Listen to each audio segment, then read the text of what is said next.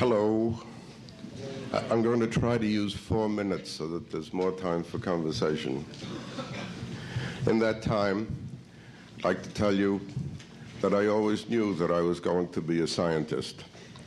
I was perhaps as old as 6 or 7 or 8 when I was quite convinced of this. And by the time I was 9 years old, I was reading various scientific books. When I was sent to the library for book reports to read children's books, I took out books by Sir James Jeans, who was popularizing science, and my English teachers had a great time reading my book reports. I never got along with English teachers.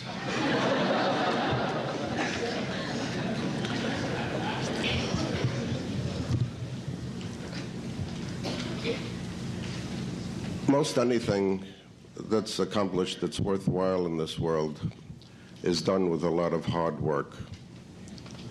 But if you're committed to any particular goal, what you should really do is stick with it, because it has its great rewards.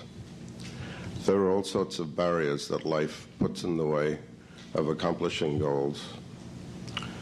And my strongest advice is that if there's really something you want to do, don't be too easily discouraged.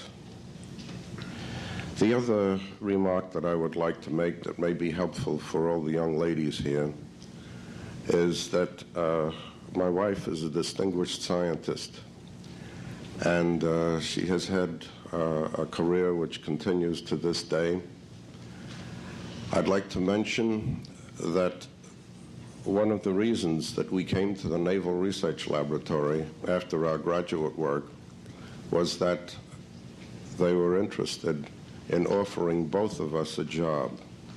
It's still rather difficult for women to get ahead as readily as men do, and in about 40 years ago it was much more difficult. The other reason why we were attracted was because it may come as a surprise to many people, it often does, but it is a historical fact that the Navy has always supported good basic research, and we were told that they wanted to enhance their basic research program, and they kept their promise. And so we had this marvelous opportunity to do the kind of work we like and also be employed in the same place. And in 1946, we came down here. I think that I have said what I want to. That's 4 minutes worth. And now maybe we have 4 minutes to talk to each other. I hope I've stimulated some questions. I was wondering, where are the possibilities for getting jobs and finding places to do research in the sciences nowadays? Where would you suggest looking for a summer or looking for a program where you can start doing some research? Well, there are a number of laboratories. You mean for young students, for example, yes? There are a number of laboratories that have programs for hiring summer students. We do so at our laboratory, at the Naval Research Laboratory, and I don't have any statistical record, but I rather think that a large number of federal institutions would have such a program. I'd like to ask if you found, a lot of, the rush to publish and, let's say, competitiveness among scientists in the same field.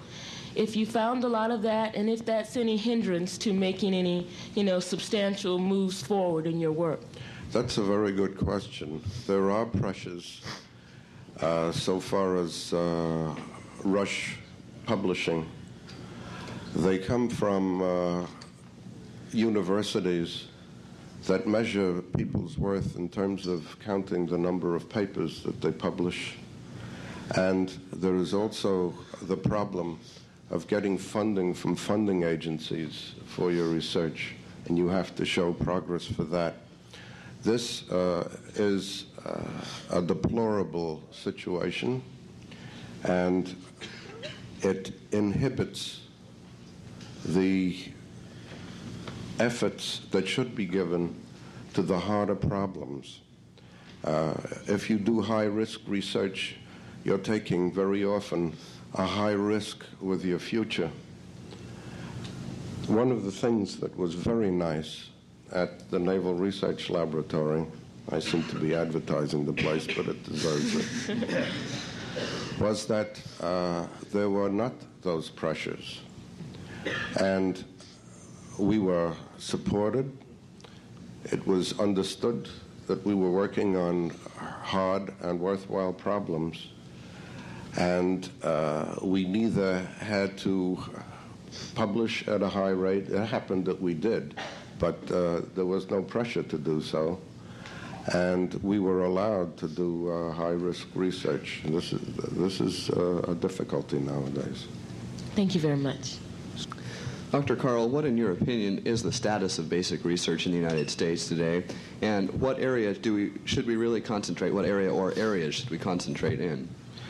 Well, there have been studies to indicate that even though the science budget seems to go up, most of it is the D part of R&D and development, and that there has been an erosion, a continued erosion in the support for basic research. As my colleague Herbert Hauptman said, the long-range effects of that could be catastrophic. On the other hand, basic research is quite healthy in this country.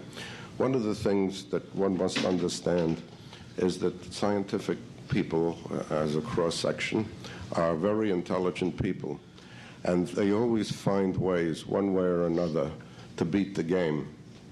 So that whereas on the one hand there are these erosions and the tendencies towards deterioration, on the other hand there are very bright people who find some way or other anyway to get their work done.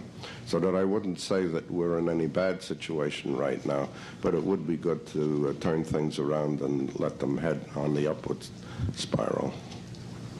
Okay, Dr. Carl, you brought up a very familiar situation with English teachers and other things outside of science. However, I was wondering if you thought that the current education system in America, does it not stress technology enough? And if we started stressing the sciences and the mathematics, do you think that any problems would arise in leaving behind some of the more liberal arts? Yes.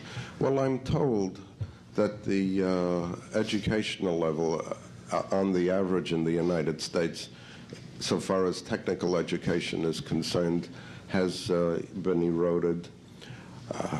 I have met so many highly educated and intelligent young people here whom I've spoken to that things don't jibe. For example, I've found out that one young lady had 2 years of calculus in high school and analytical geometry, and this, I must say, in honest programs in the school, so forth. So I don't know what is true and what isn't, but there's no question that higher standards of learning should really be developed in our schools. This is just a personal observation. I think that there is too much time wasted on peripheral things. I think it's great to cheer for a basketball team and to have a little football and all that sort of thing, but it seems to predominate just a little bit too much, and the people who are more serious students don't appear to get the attention that they should. The erosion of research funds, as you've already mentioned, how do you decide between supporting projects by a new scientist who has recently graduated from college and an older colleague who has a good track record for getting results? This is another terrible problem. It's recognized by the funding agencies, and there are some modest attempts to have special funds set aside for young people, but the problem has not really been addressed to any large extent. I think it's talked about a little bit more than is actually treated. It is a big difficulty.